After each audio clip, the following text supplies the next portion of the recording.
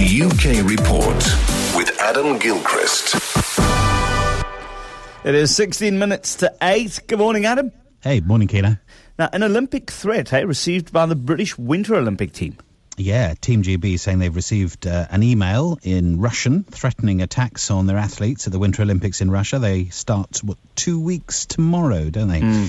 And we're not alone, apparently. Italy, Germany and Hungary, their teams have also received threatening emails, again in Russia, similar sorts of things, threatening attacks on competitors or delegates if they travel to the Winter Games in Sochi.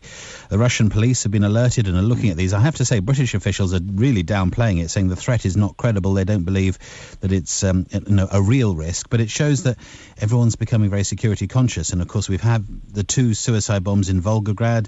We had this well-publicised search, which I guess is still ongoing, for 3 known female terrorists, one of them spotted in Sochi.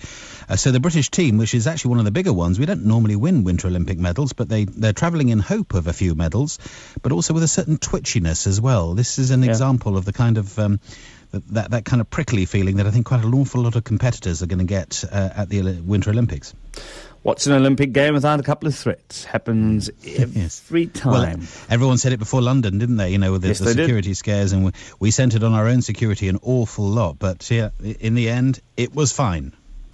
Defence cuts, a 4th round of armed force redundancies. This is surely going to make the United States very happy. Yes, they're not very happy about their allies cutting their armies, because it means they have smaller allies, essentially, don't they? Yeah. So I suppose this has been in the pipeline ever since the government started their defence review, getting on for 4 years ago. So the only thing is the number. It'll be somewhere between 1,500 and 5,000. That's quite an awful lot of people, and mostly from the army. And the British Army, I guess you wouldn't notice if you walked across one of the big bases at Aldershot or Catterick. They're still full. But it's all those other little places which slim down, and the fact there's fewer soldiers in Germany these days, and Cyprus, and of course the pullout from Afghanistan. It's going to be hard news for some. But at the same time, of course, it was only the other day we were talking about army recruitment, and there is this weird thing about, I don't know, in any other industry, could you actually sack people and recruit at the same time? I think you'd get into legal trouble, wouldn't you? Our unions, you definitely will. Eggy Soldiers, a world record for very, very, very proud nation. Well, yeah, we're very proud of this. Britain is the only country that seems to bother with this particular record, and does actually explain what Her Majesty's forces will be doing in future when we do pull out from Afghanistan, and the smaller army can do this. They can simultaneously dunk slithers of toast into boiled eggs. It's what 179 soldiers have done. They simultaneously dunked their Eggy Soldiers, therefore, soldiers dunking soldiers, into 179 boiled eggs, and they set a new world record. The previous record was held by the Coldstream Guards. No.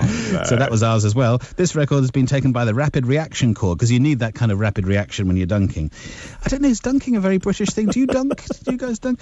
I would suggest 179 simultaneous Eggy dunks is beatable. I don't know if you want to have a go at this. Maybe a breakfast record could be attempted here. I'm just putting the idea. I'm just they'd eat the egg before you can dunk anything into it. Adam Gilchrist, thank you very much for that. Adam with your UK report.